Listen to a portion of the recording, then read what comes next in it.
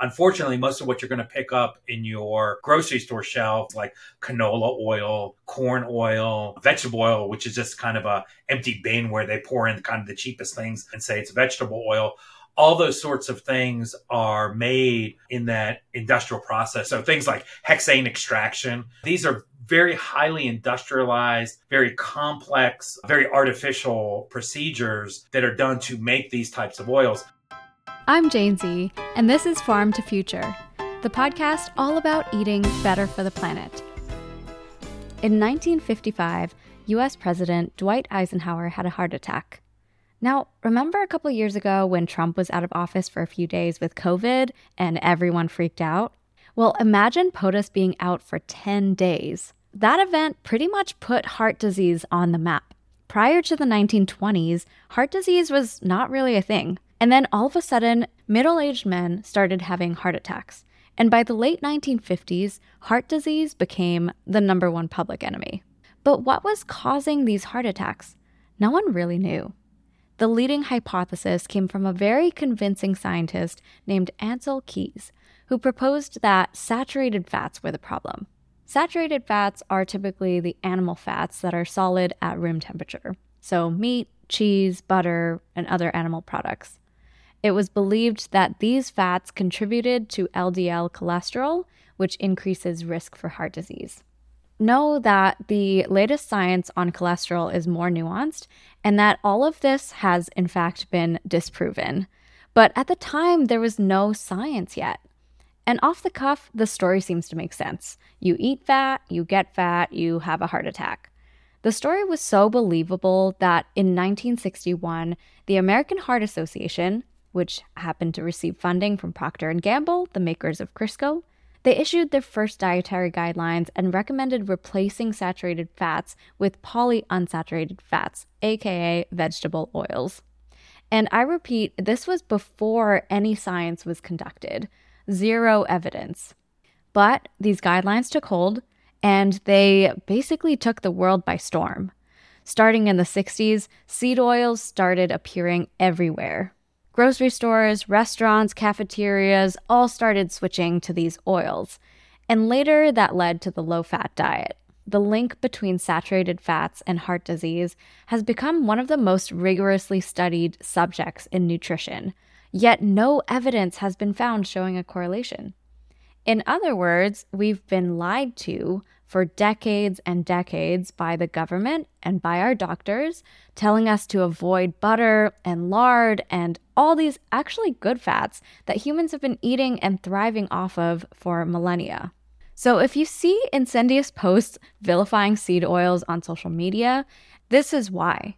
And I have to give all the credit to Nina Teicholz, who frankly spurred much of this revolution you're seeing today with her best-selling book, The Big Fat Surprise.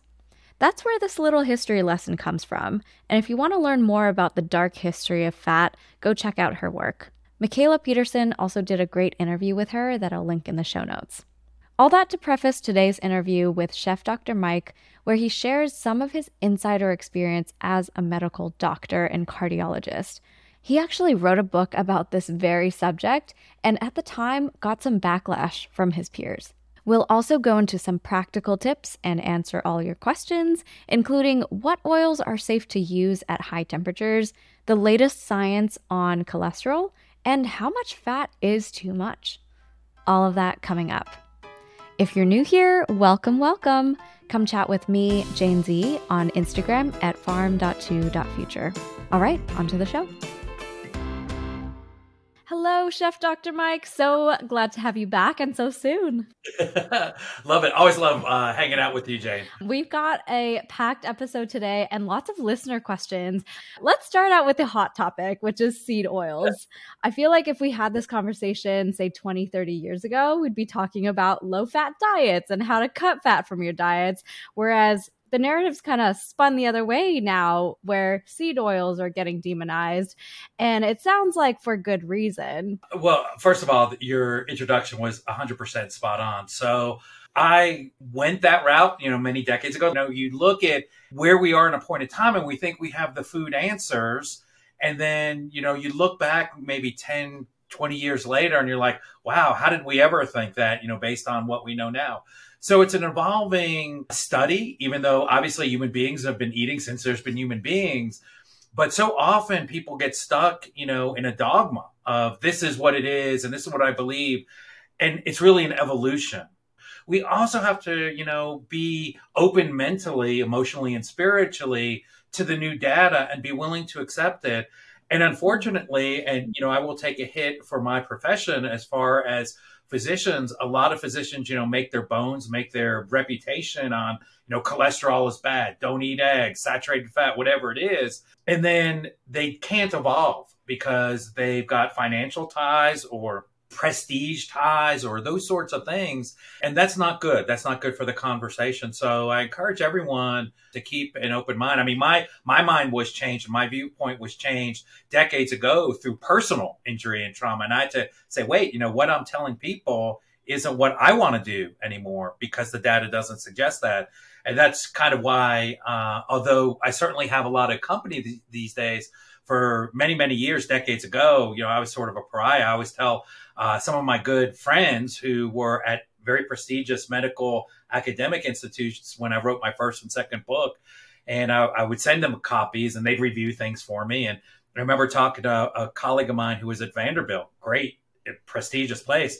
And it's like, hey, this is great that you loved it and you loved the data and you appreciated all the research went in. Can I get a little testimonial for you from the cover? And he's like, Mike, I'd love to, but that'd get me fired. So no way. I'm supporting you, in spirit, brother, but no way am I, saying any of the things that you're putting in this book because it's against the dogma of the time. Of course, now it's become more and more mainstream. So a long-winded way of saying, hey, for all the listeners out there, keep an open mind because what you hear today as fact may become fiction tomorrow. Yeah. Wow. That must have been really tough to, put your own work out there and then not have it be publicly received. I mean, do you want to say a little bit about the first books you published and maybe they just came like a little too early ahead of the curve? They were. For anybody who picks up a copy of the Fallacy of the Calorie, for example, that's still in print, and that was written, I think, a decade or so ago, you'll see me making predictions on things that now are commonplace and accepted. The cholesterol that you eat doesn't have any impact on what your blood cholesterol level was. You go to talk to a physician today and they'll say, well, of course, we know that now. But back then it was don't eat too many eggs because eggs have so much cholesterol, about 290 milligrams on average per egg per day. And they wanted you to limit it at no more than 300 milligrams. And finally, right now, it's like, don't even worry about your daily cholesterol intake because it has no impact on what your blood lipid levels are. So, yeah, it was rough. But when I look back, it was great because it was a defining time where I had to make some hard choices personally. And those choices were, do I sort of just go along with the mainstream and maybe get popular and, get on more talk shows and, and be able to sell more things? But I'm talking about something that I don't really believe because that's not where my review and interrogation of the data had taken me. Or do you walk, maybe a bit of a lonelier path? As Robert Frost would say, the road less traveled. And I chose the road less traveled because at the end of the day, you can't take the money with you. You can't take the fame with you. To me, it's all about what kind of life have you lived? What kind of quality life have you lived? And particularly coming from my professional background, where the decisions I make isn't about whether somebody has an extra widget or not.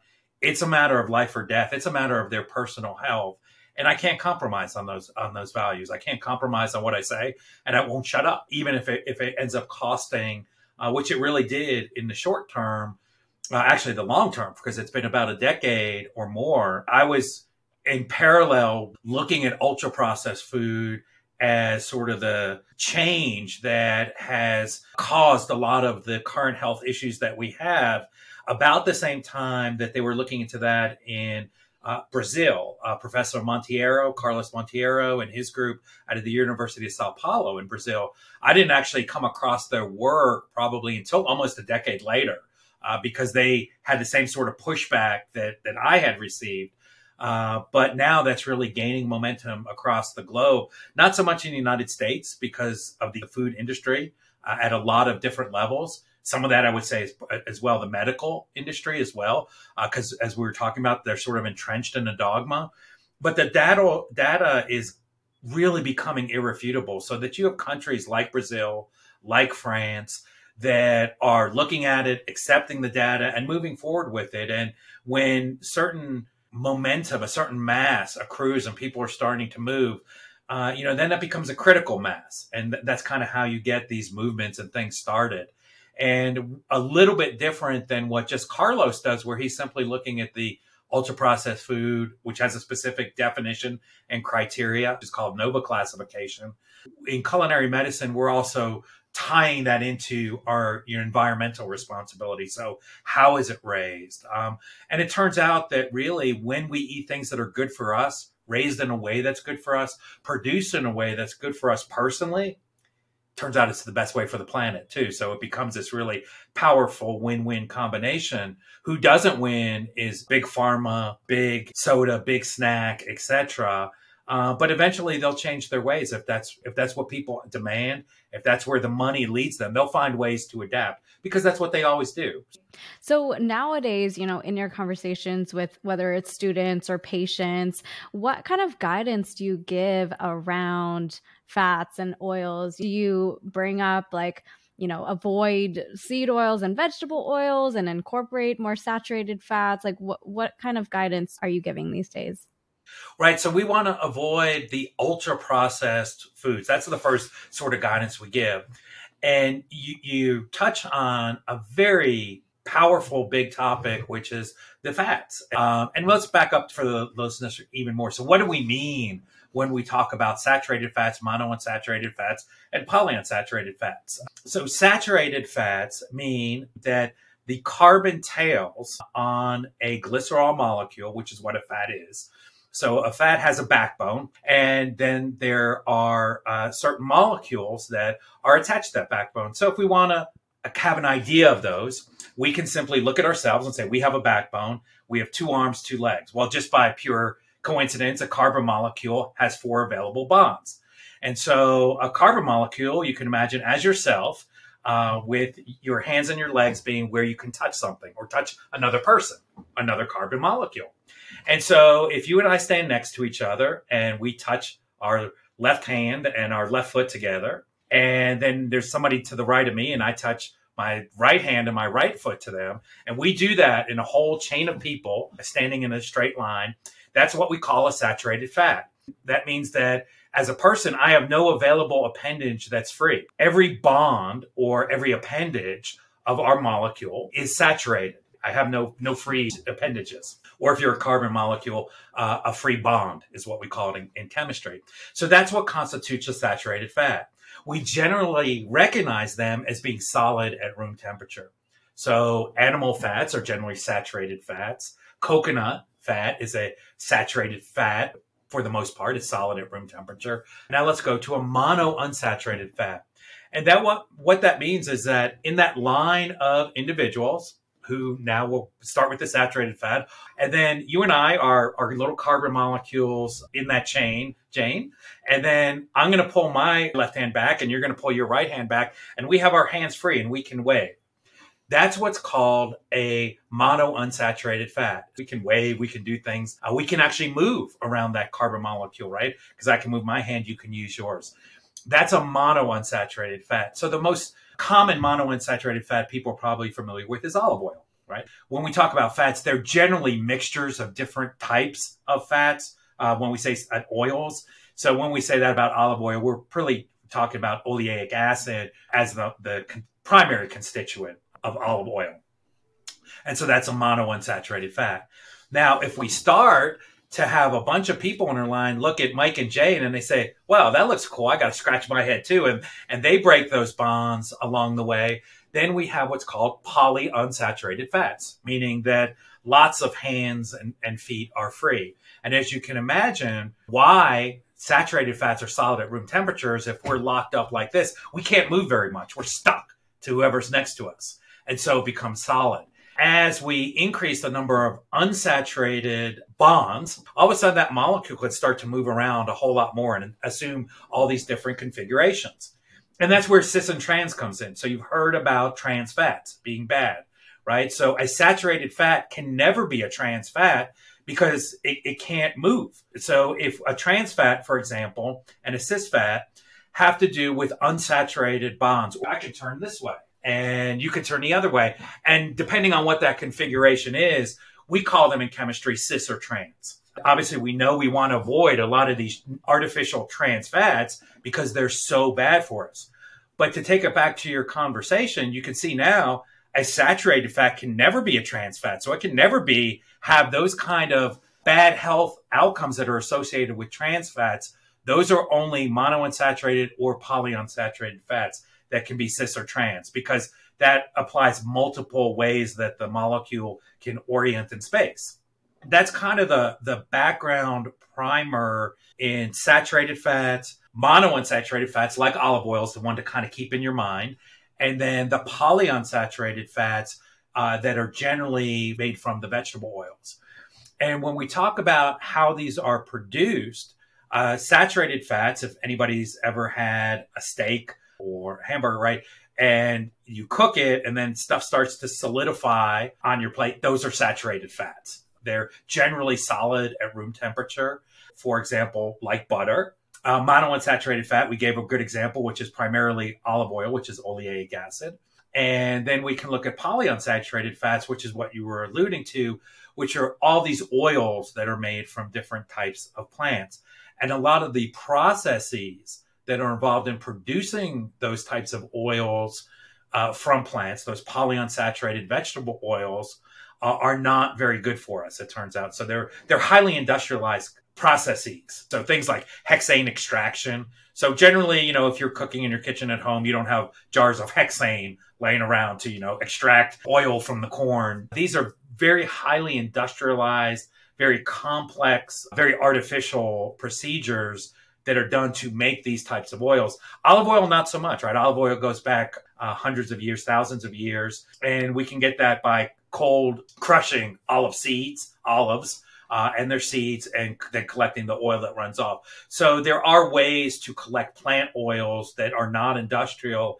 Unfortunately, most of what you're going to pick up in your grocery store shelf when you're looking at things like canola oil, corn oil, vegetable oil, which is just kind of a empty bin where they pour in kind of the cheapest things that they can get and say it's vegetable oil.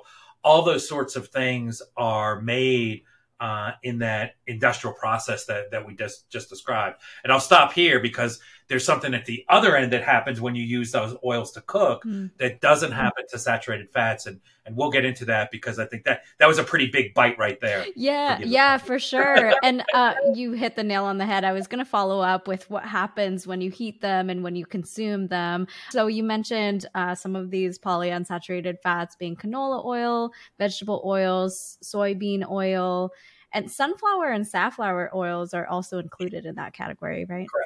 Correct. Yeah, absolutely. You have to look and see a couple of things when you're looking at vegetable oils, which is obviously what are the constituents? Is it just a mixed tub that says vegetable oil? Is it something in particular, coconut oil, olive oil, whatever it is? Then you want to kind of look at how it is produced as well. Most of these commercial oils that you'll find, in our supermarkets for us to purchase and then are used in preparing a lot of the foodstuffs when we go out to eat, these are done through highly industrialized processes. It adds contaminants to the final product, of which a certain percentage, again, just like, how many pieces of roach can you have in a jar of peanut butter? There's a certain percentage of those things that are allowed in the product, even if it says, 100% canola oil, there will still be things in there. Understand one of the reasons I went through all that basic chemistry is to understand that when you heat vegetable oils, right, something that is facing this way, and let's say this is what we would call a cis configuration, can turn around and become facing this way, which becomes a trans fat. So my point is that whenever we heat vegetable oils, when we cook with vegetable oils at home, we are creating trans fats. Now, when you look at a bag of potato chips and it says 0 trans fats, the first thing I want you to do is look and see what the serving size is. It's like half a potato chip. And the reason is because in that serving of half a potato chip, there is less than 0.5 milligrams of trans fatty acids. So therefore, based on that serving size, legally, they can put on that package that there are 0 trans fats, but it's per serving size. When you sit down and you eat the bag of chips, because we know you can't just have one, you are actually consuming a whole lot of trans fats. So something most people aren't aware of is, one, anytime you cook in high temperature vegetable oil, or even if you use that vegetable oil at home, you are creating trans fats that you will eat. How much of them will depend on, obviously, how much of that generally fried food or deep fried food that you're eating.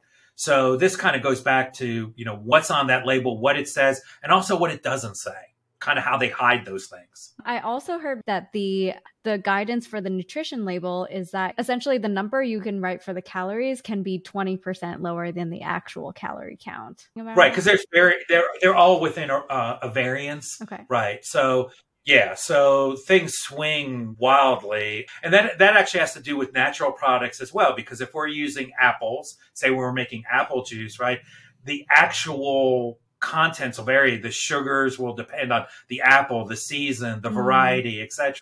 So there's a natural variance in all nutrition labels. And that goes with natural wholesome foods as well, because they vary greatly to where they were grown, how they were raised, the soil that they were in, how much sun they got. So there's a natural variance within our foodstuffs. So I always tell people to use those nutrition labels really kind of like if you're going to shop for a car and you get, those miles per gallon. It kind of gives you a rough idea, but right, it's going to depend on a lot of things and how you use your vehicle as well. So those sorts of things are not hard and fast. Mm-hmm. Yeah, it's just like with our bodies, each of our metabolism is different too. It depends, what you're doing with those calories, right? So you kind of touched on a couple of our listener questions. So from Kat, she's asking what kinds of oil are best for your health and how do they change when they're heated? And then I want to link in another question from Andrew, which is what is the best high temperature oil for cooking? Okay, so great questions, Kat and Andrew. So I will start with Kat's question. What I generally like to stay away from, and what I don't personally use, are the oils that have a lot of GMOs in them. They're grown with a lot of chemicals, right? And that's the basis of a GMO is that it's resistant to certain types of herbicides and pesticides, etc., which means that those crops are loaded with it. So I do not use canola oil because over 90% of the canola oil in the U.S. and Canada is GMO. Canola oil is also known as rapeseed. There are a few organic manufacturers. So you could, for example, if you wanted to really use it, you seek those out. But the general ones you're going to find at the everyday grocery store, they've really been exposed to a lot of pesticides. And so I want to stay away from those. I generally don't like the ones that are industrially extracted. So brands that are using that hexane extraction, etc. How do we know whether that is or not? Well, for example, if you look at olive oil and you see, cold pressed extraction method, for example, they're not heating that to high temperatures, stone pressing, etc. So that's one thing that I look for, in my oils. I'd say I generally use olive oil for probably 75% of what I use. I really love olive oil. You can get a really good, quality. It's easy to find those brands that are not sort of industrialized, but they're, cold pressed, extra virgin, first pressing, olive oil sort of stuff. Having said that, olive oil can be very expensive and that brand can be very expensive. So you can look for things that that are produced that way, but just don't say extra virgin, meaning it's the first press. So they're doing it the same way, but it's a second or third press of those olives. So it's not extra virgin, but those are great, to heat things up in a pan. And in fact, that's what I do because food's like super expensive.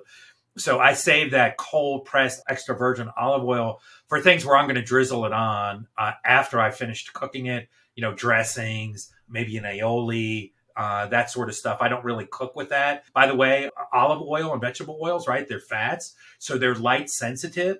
So if you keep them out on your counter and you keep them in a clear container, more light goes through them, particularly if you get sunlight into your kitchen, which we do, because it's like the only way not to freeze in Montana in the winter. So we open all our windows and get as much sunlight as passive solar as we can. So keep them in colored jars because it decreases the amount of light penetration. Keep them out of the sunlight, direct sunlight if you can, because oils have a drop dead date because they're fats. They will spoil. They will oxidize. And that's what happens when we keep them in sunlight. So just a little storage tip. I keep all my oils in very dark areas in my cupboard.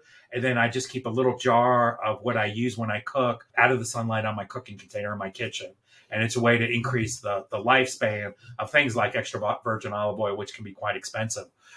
Now, when we're looking at fats, particularly plant oils, we want to look at something called a smoke point. And you want to see what that smoke point is. That's the point at which, when you're looking in a pan, smoke starts to come off. So it's a very self-descriptive sort of thing. And you want to look what that temperature is. And if you'll notice, when you look at what the smoke point of olive oil is, you'll find it's not very high in terms of our cooking. It's, I think, about 340 degrees Fahrenheit or so. So if I'm going to, saute something, a little low temperature sort of things, if, for example, I'm scrambling eggs, I'll probably put a little olive oil in the pan. I don't need a very high temperature. If you're looking to cook something to get it crispy, crunchy, being more of our kind of deep frying temperatures, we're talking upwards of around 380 degrees, close to 400 degrees. When you heat olive oil to that, you're going to start decomposing. You're going to start to introduce the formation of compounds. Just so people know, I actually am a chemistry major from college. So this is this actually all But yeah, so it starts to really form a variety of compounds we'll get into in just a minute. So you don't want to really take an oil, any kind of plant-based oil, much above what we call it at smoke point. When we look at saturated animal fats, they have very high smoke points. You can heat them to a very high temperature and they are very stable. Things that people used to cook with, lard, tallow, schmaltz. So schmaltz is chicken fat. Lard is pig fat, tallow is beef, also used to describe sheep fat as well. They're solid at room temperature. They're very stable when you cook with them and you deep fry things and heat them to high temperatures. When you do that with certain kinds of vegetable oils, they're not stable. And because of those polyunsaturated bonds can create new types of compounds, new types of fats. Anytime you heat vegetable oils, because by definition, they're not saturated fats, with the exception of coconut oil. For the most part, you will generate trans fats. So when you take that jar of Crisco or peanut oil, whatever it is, and you heat it up to deep fry something or fry some food, you are making and generating trans fatty acids in your pan or in your pot. So what I'm hearing is generally olive oil is a safe choice for like overall consumption. And if you're cooking, pan frying something up to its smoke point, it's safe to use. And then if you're using really high temperature, say deep frying, saturated fats like animal fats are generally good to use. Yeah, a good choice. And you can use certain types of plant oils have very high smoke points, like avocado oil. So if you can get avocado oil, right, which is made by crushing the avocado. Many years ago, as physicians, we told people not to eat avocados because they had lots of saturated fat. And we told them they were high in cholesterol. They actually weren't high in cholesterol. They were high in something that's related to cholesterol called beta-acetylsterol. Say that 5 times fast, which was so like cholesterol that it showed up when they tested for cholesterol. It's actually not cholesterol. It's just kind of a plant cousin of cholesterol. But you could get like an avocado oil. You want to look for something that has a high, what we just talked about, smoke point, meaning that it will be stable and you're not generating those trans fatty acids and other compounds, which we call AGEs or advanced glycolation end products, which we'll get to in a little bit. So something like avocado oil, grapeseed oil is another one, which are stable at very high temperatures. The smoke point of those, I believe avocado and maybe grapeseed as well, is over 400 degrees Fahrenheit. That's perfect because it answers Andrew's question too, which was what are the best high temperature oils for cooking? So boom, 2-in-1. I recently saw there's this new company that's creating a new type of oil, cultured oil. So it's a company called Zero Acre Farms. So my understanding is it's a fermented product that they start with some kind of mother and then they feed it with sugar and it turns into this oil, this colorless, tasteless, almost like canola oil, but it's not a seed oil and it has a very high smoke point. I haven't tried it myself. It looks really intriguing and promising. I'm always a little bit skeptical of these new foods, but the way they frame it is like, it's just like when people discovered yogurt or kefir, it's just a new type of fermentation. Well, what I would look for first is to see if the organism that is fermenting it is genetically modified. So, for example, one of the plant-based meats uses a genetically modified yeast in the production of their plant-based meat product. We don't know what the consequences of that protein are on our bodies because it's a genetically modified organism producing a new type of protein that human beings haven't eaten before. So that would be my only caveat. So the process may sound really good because obviously that's where they're going to advertise. My question would be, if it is indeed a yeast or some organism that is then producing this oil, is that something that we've consumed before as human beings?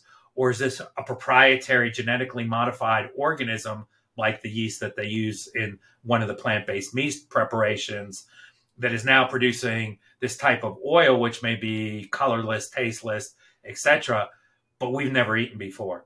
So to touch on that as a segue, some of these plant-based oils, when we heat them to temperatures, and you mentioned Nina's book, and she referenced this study in her book as well, that it produces over 50 different cis types of fats that humans haven't eaten before. It's never mentioned in conversation because the government hasn't brought it up and they don't really think it's that important. But when you do that, when you cook in this vegetable oil and you heat it up, right, you're heating. So you're disrupting molecules. Molecules break at their weakest bonds, or our hands are free to grab onto, a hydroxyl group, which is an oxygen and a hydrogen, and form different kind of compounds and different kinds of fats. And so that's a very important consideration because, again, there's over 50 new cis molecules that are generated when we heat those plant-based oils, to say nothing of all the trans types of fats we're generating, most of which we have no idea, absolutely no idea what their effect is on the human body, especially if you think now, wow, somebody's using and eating deep fried food every day. And because of the problems with animal fats, the outrage against saturated fats way back in the 70s and 80s, which you're too young to remember, a lot of the fast food restaurants had to switch. One of the reasons people said McDonald's fries were the best of everybody else's is that they originally used beef tallow, which is a saturated beef fat, to cook their French fries in because it was cheap, right? They were buying it where they were getting the hamburgers. Because of the concern over cholesterol levels and saturated fat, McDonald's switched to polyunsaturated oils to cook their fries in. When some of these things started coming out about polyunsaturated fats and what happens when you heat them to high temperatures, McDonald's said, well, listen, you could just stop right there, because if you tell us we can't use saturated fat, and now you're telling us we can't use polyunsaturated fat, exactly how the hell are we supposed to cook our fries? As we mentioned, the monounsaturated fat is olive oil, which you can't heat to a high temperature. It just degrades. So all of a sudden, with lobbies like McDonald's and all these other fast food producers who use deep frying, if we went down that road, we're leaving with them with no way to serve us deep fried food. And you're not going to do that to Americans, right? That's just un-American to not have deep fried food. Yeah, right. For better or for worse.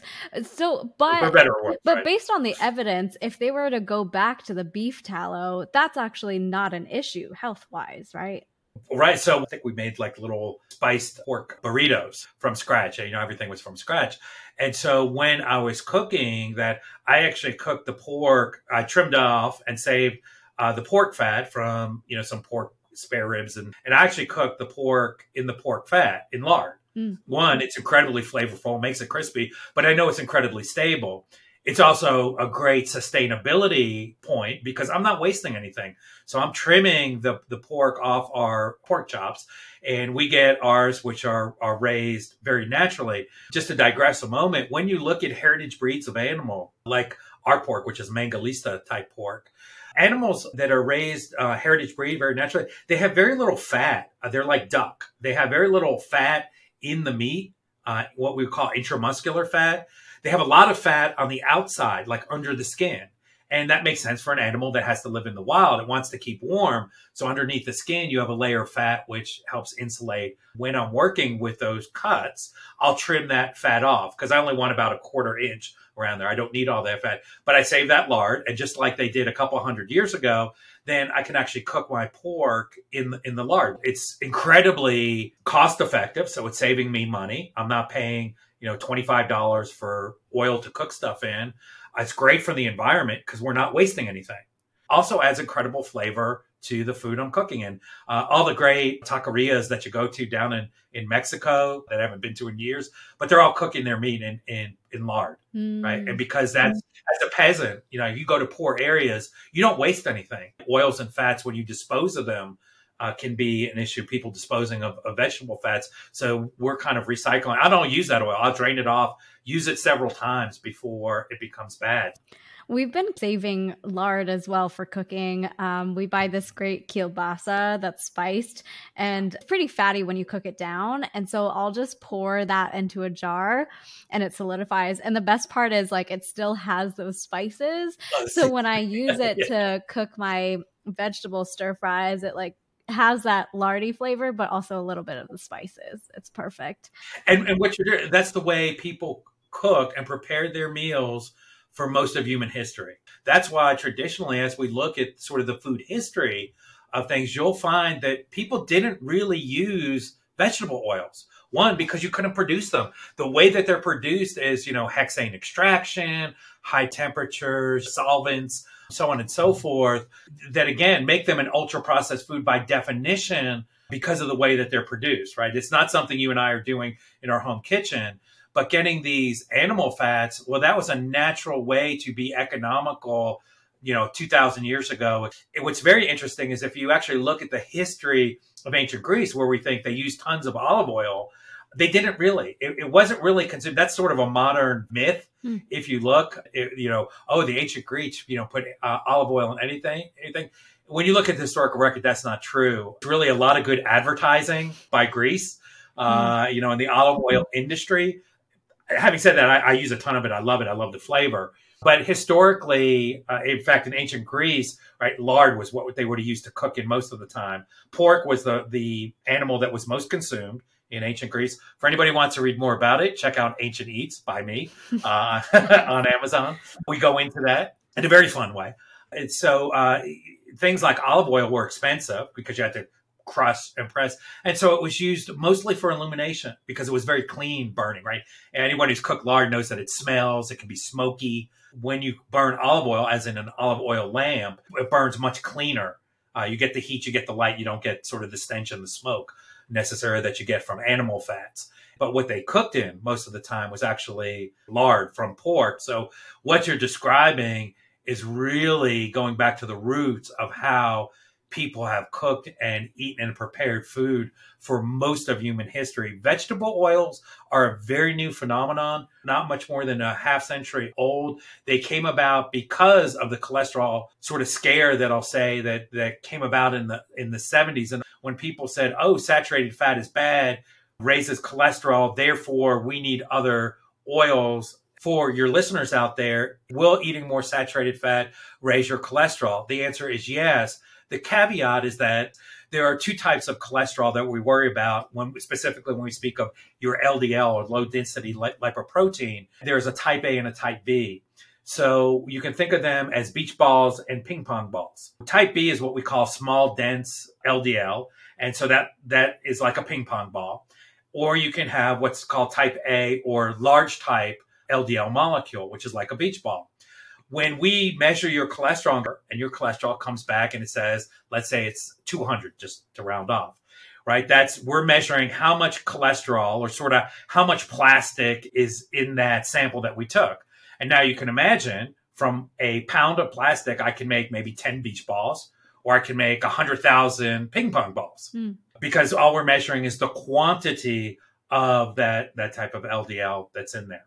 When we fractionate it, we can then determine, did this come from a ping pong ball or did it come from a beach ball? It turns out beach balls are good.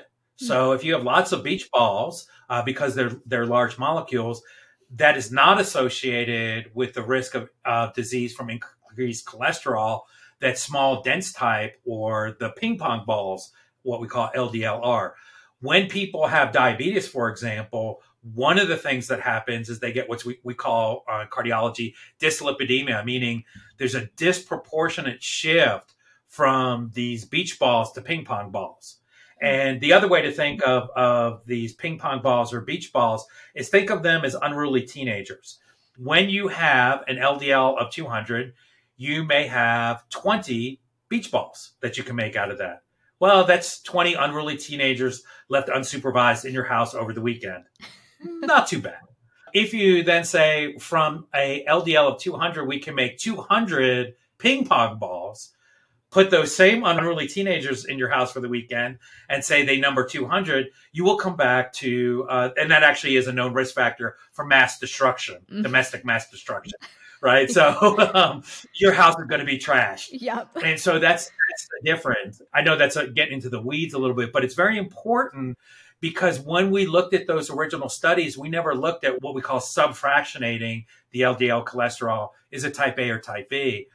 And I would never put somebody on a cholesterol lowering drug because that increases your risk of diabetes, depending on the study, up to about 30%, which is very significant, without knowing what type of LDL they had. Is this an increase in type A, which doesn't seem to be associated with any kind of inflammation and is not something to worry about? Or is it this type B, which, gosh darn, I'm pretty concerned about that. And we need to put you on this medication because you demonstrated a high risk profile. And too many teenagers in the house. You have too many teenagers in the house that is the temple that is your body. I love that analogy so much. And I'm glad you dug into the weeds. And this also hits on a listener question from Curtis, which was, what is the latest science on cholesterol? How are they digested and what do they do in the body? And I hadn't heard about the two different types of LDL, but what I had heard of was LDL versus HDL, and HDL being the good type of cholesterol that you do want to eat, those coming mainly from saturated fats. Is that correct?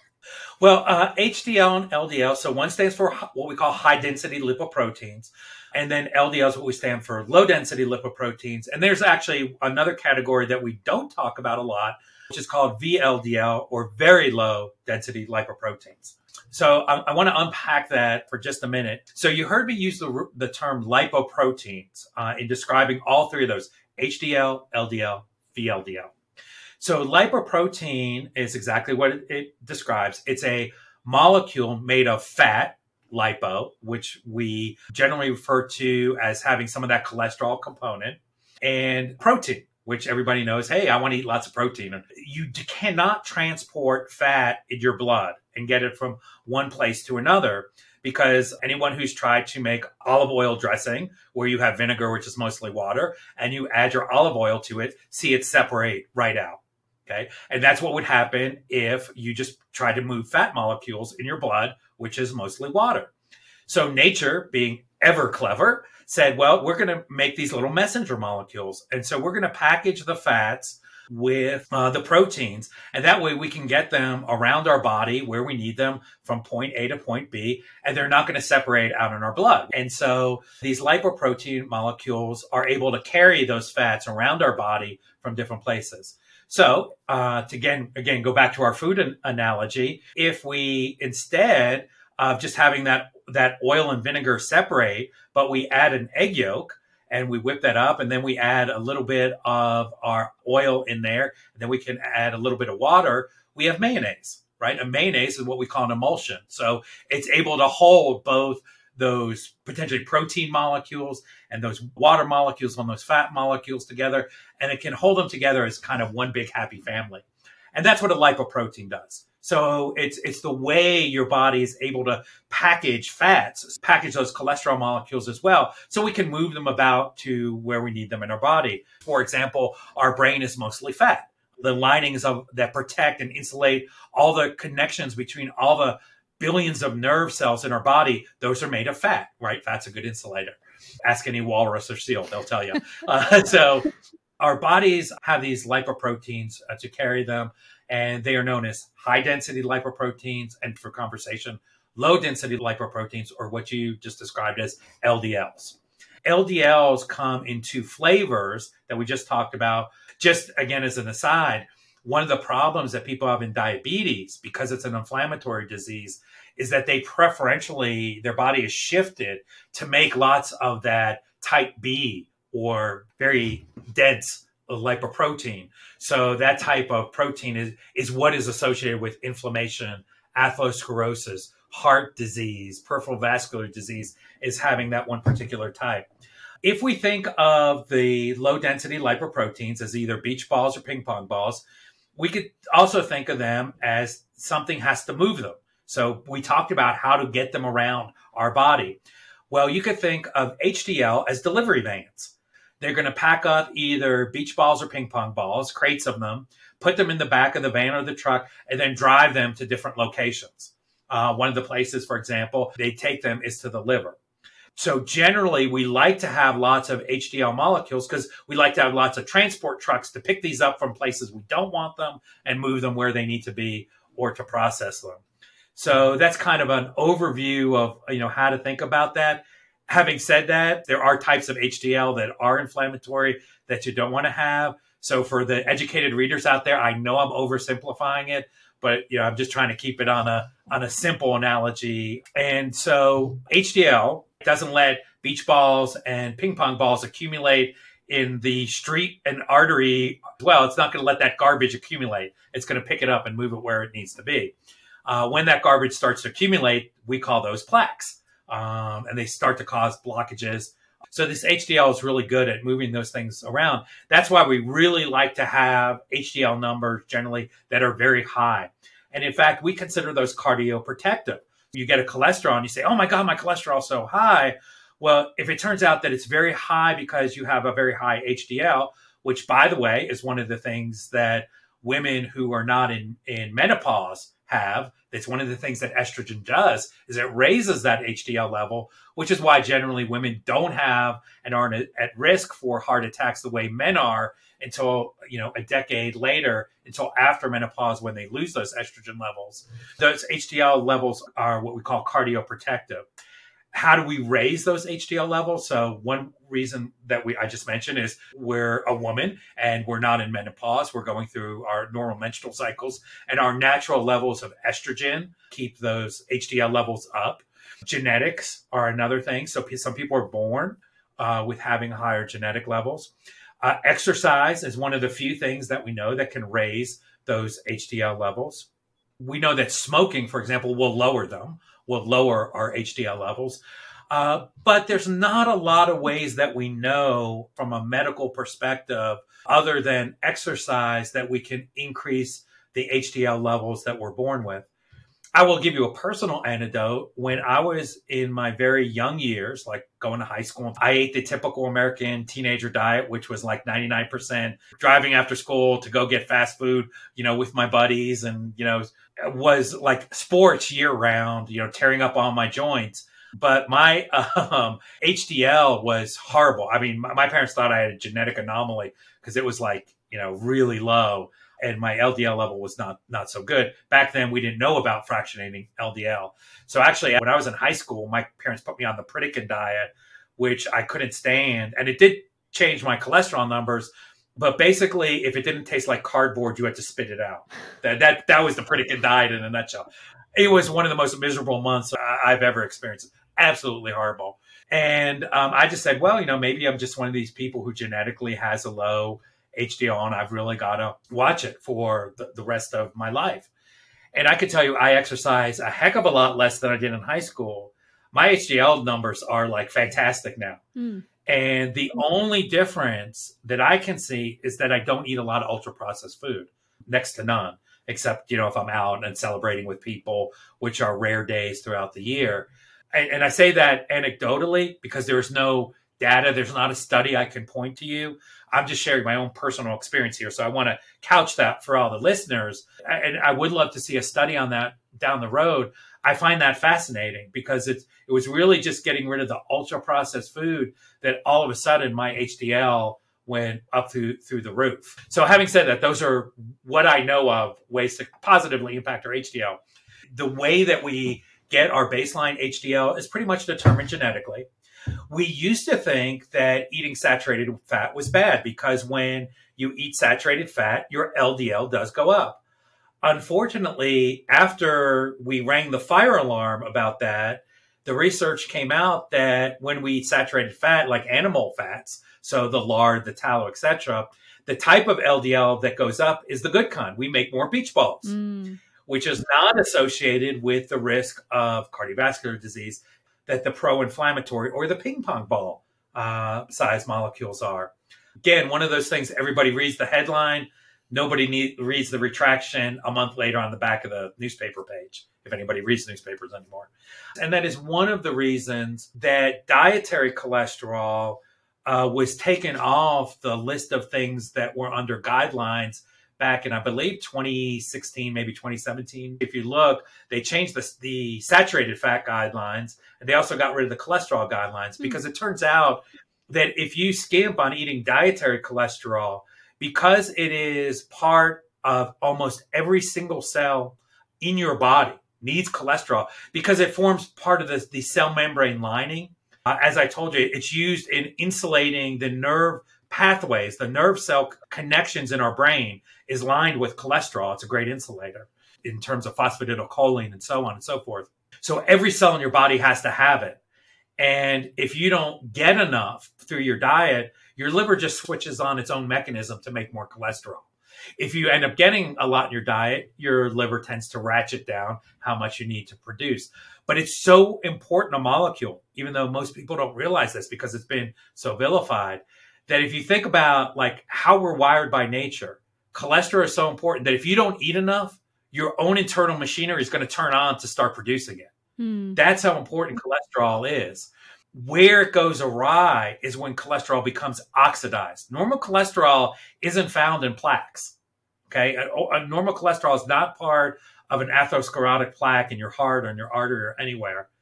It has to become oxidized first, which is a whole separate show that we can do.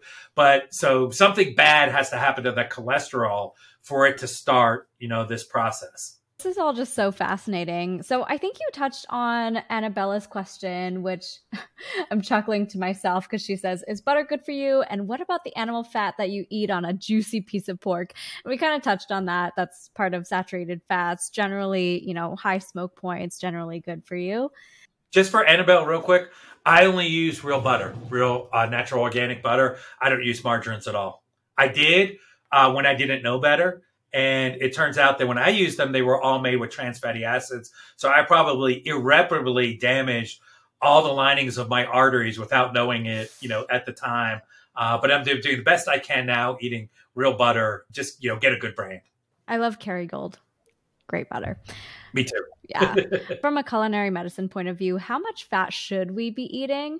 And I want to preface this by saying, obviously there's a minimum threshold of we need some amount of fat in our diets, but is there a thing as too much fat? And I say that because one, these carnivore/animal-based diets are becoming pretty popular. There's some high-profile people like Carnivore MD, even Joe Rogan and Michaela Peterson are kind of touting these animal-based diets, which are really high fat and high protein, which is generally good. But is that an issue?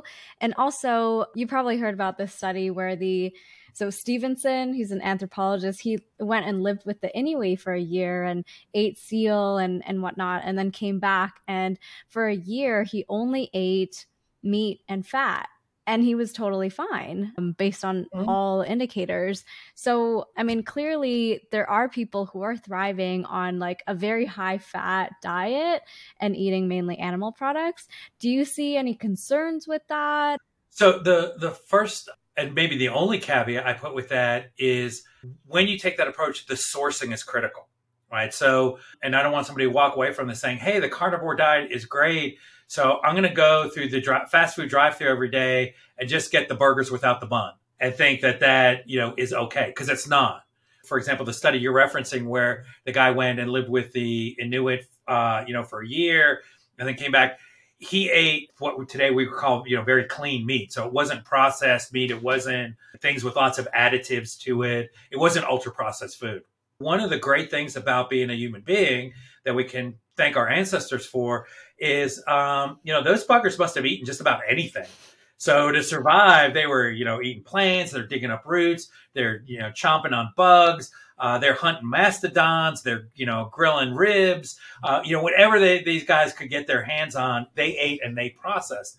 And so they gave us a wonderfully powerful digestive system and a method of extraction that we can respond to what we eat in a very, positive way to sustain our own life. My take in terms of, our culinary medicine approach is eat what you like. If you want to eat all meat, eat all meat. You want to be a vegetarian, eat all vegetarian food. That's sort of the beauty of culinary medicine. We don't really care. Whatever works for you, because people have different genetics as well. For example, I love sushi and I'll get sushi with a nori wrap. And yes, I'm eating a lot of things that are good for me when I get good, very well prepared, very well sourced sushi. However, I don't have the gene that anyone who has Japanese descent does, where one of the compounds in seaweed will turn on one of their anti-cancer genes and they'll start producing, some things. So sushi, good for human beings. Yeah, when it's sourced well, I eat it, I enjoy it, I get benefit for it. I don't have the genetics of people who have evolved eating that for millennia now have where it turns on one of their, cancer protective genes. So all of us will respond to foods differently based on our genetics. We will also respond differently, based on our emotional response, which is tied to the foods we eat in a very inseparable way, just based on, how we grew up and the emotional experiences will impact our overall health. In culinary medicine, we appreciate that everyone is unique, and I want people to eat foods that make them happy. Eating all meat, make you happy, go for it. Eating all plants, make you happy, go for it. It's the sourcing, to me, that is that critical variable. So someone who sources, you live with the Inuit, you're hunting the seal, you're hunting the walrus, you're getting those fish, etc., and you're pretty much living on an Inuit diet, and not eating, any plants except for a few salmon berries that you get for like 3 days, in the Arctic tundra. That's fine. If that's what you love, that's fine. And you will, as the studies you reference show, be very healthy. Compare that to, vegan friends of mine who I constantly jump on because they're eating ultra processed stuff that's out of these, bars. Hey, I'm with the Inuit people, every day. Conversely, somebody who's going through the drive-thru every day compared to somebody who's sourcing, organic vegetables, and that's all they're eating every day, I'm with the latter on that as well. So to me, eat what you like, eat what makes you happy. Just source the heck out of it to make sure that you're not getting the ultra-processed version of it. I love that. We're aligned. This is the message we preach all the time on this show is, look at where you're sourcing your foods. One final question, and this is personal to Sriya, who's asking this, and this is related to allergies. So she asked, why is it that I'm allergic to sesame seeds and peanuts, but I'm not allergic to the sesame oil or peanut oil? And that probably has to do with the processing. It could be the process. It could also be that she is allergic to a particular compound that is not found when the oils are extracted. So I would suspect that she is probably allergic to one of the compounds. Just as an aside, for people who are allergic to peanuts, a lot of times they're actually not allergic to anything in the peanut, but it's the aflatoxin, which is produced by something that feeds on I believe it might be a fungi, don't quote me on that actually feeds on the peanuts where they're in storage and then produces that toxin in very minute amounts that doesn't bother most people, but some people are allergic to the fungal toxin that can be produced by that. And it's actually the aflatoxin that they're allergic to, not the peanut per se.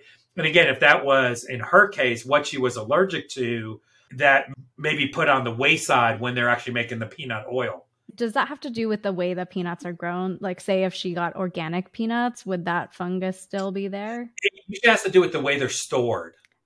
So when they sit, when they're taken out of the ground and then they sit, like anything else, mold and fungi are everywhere.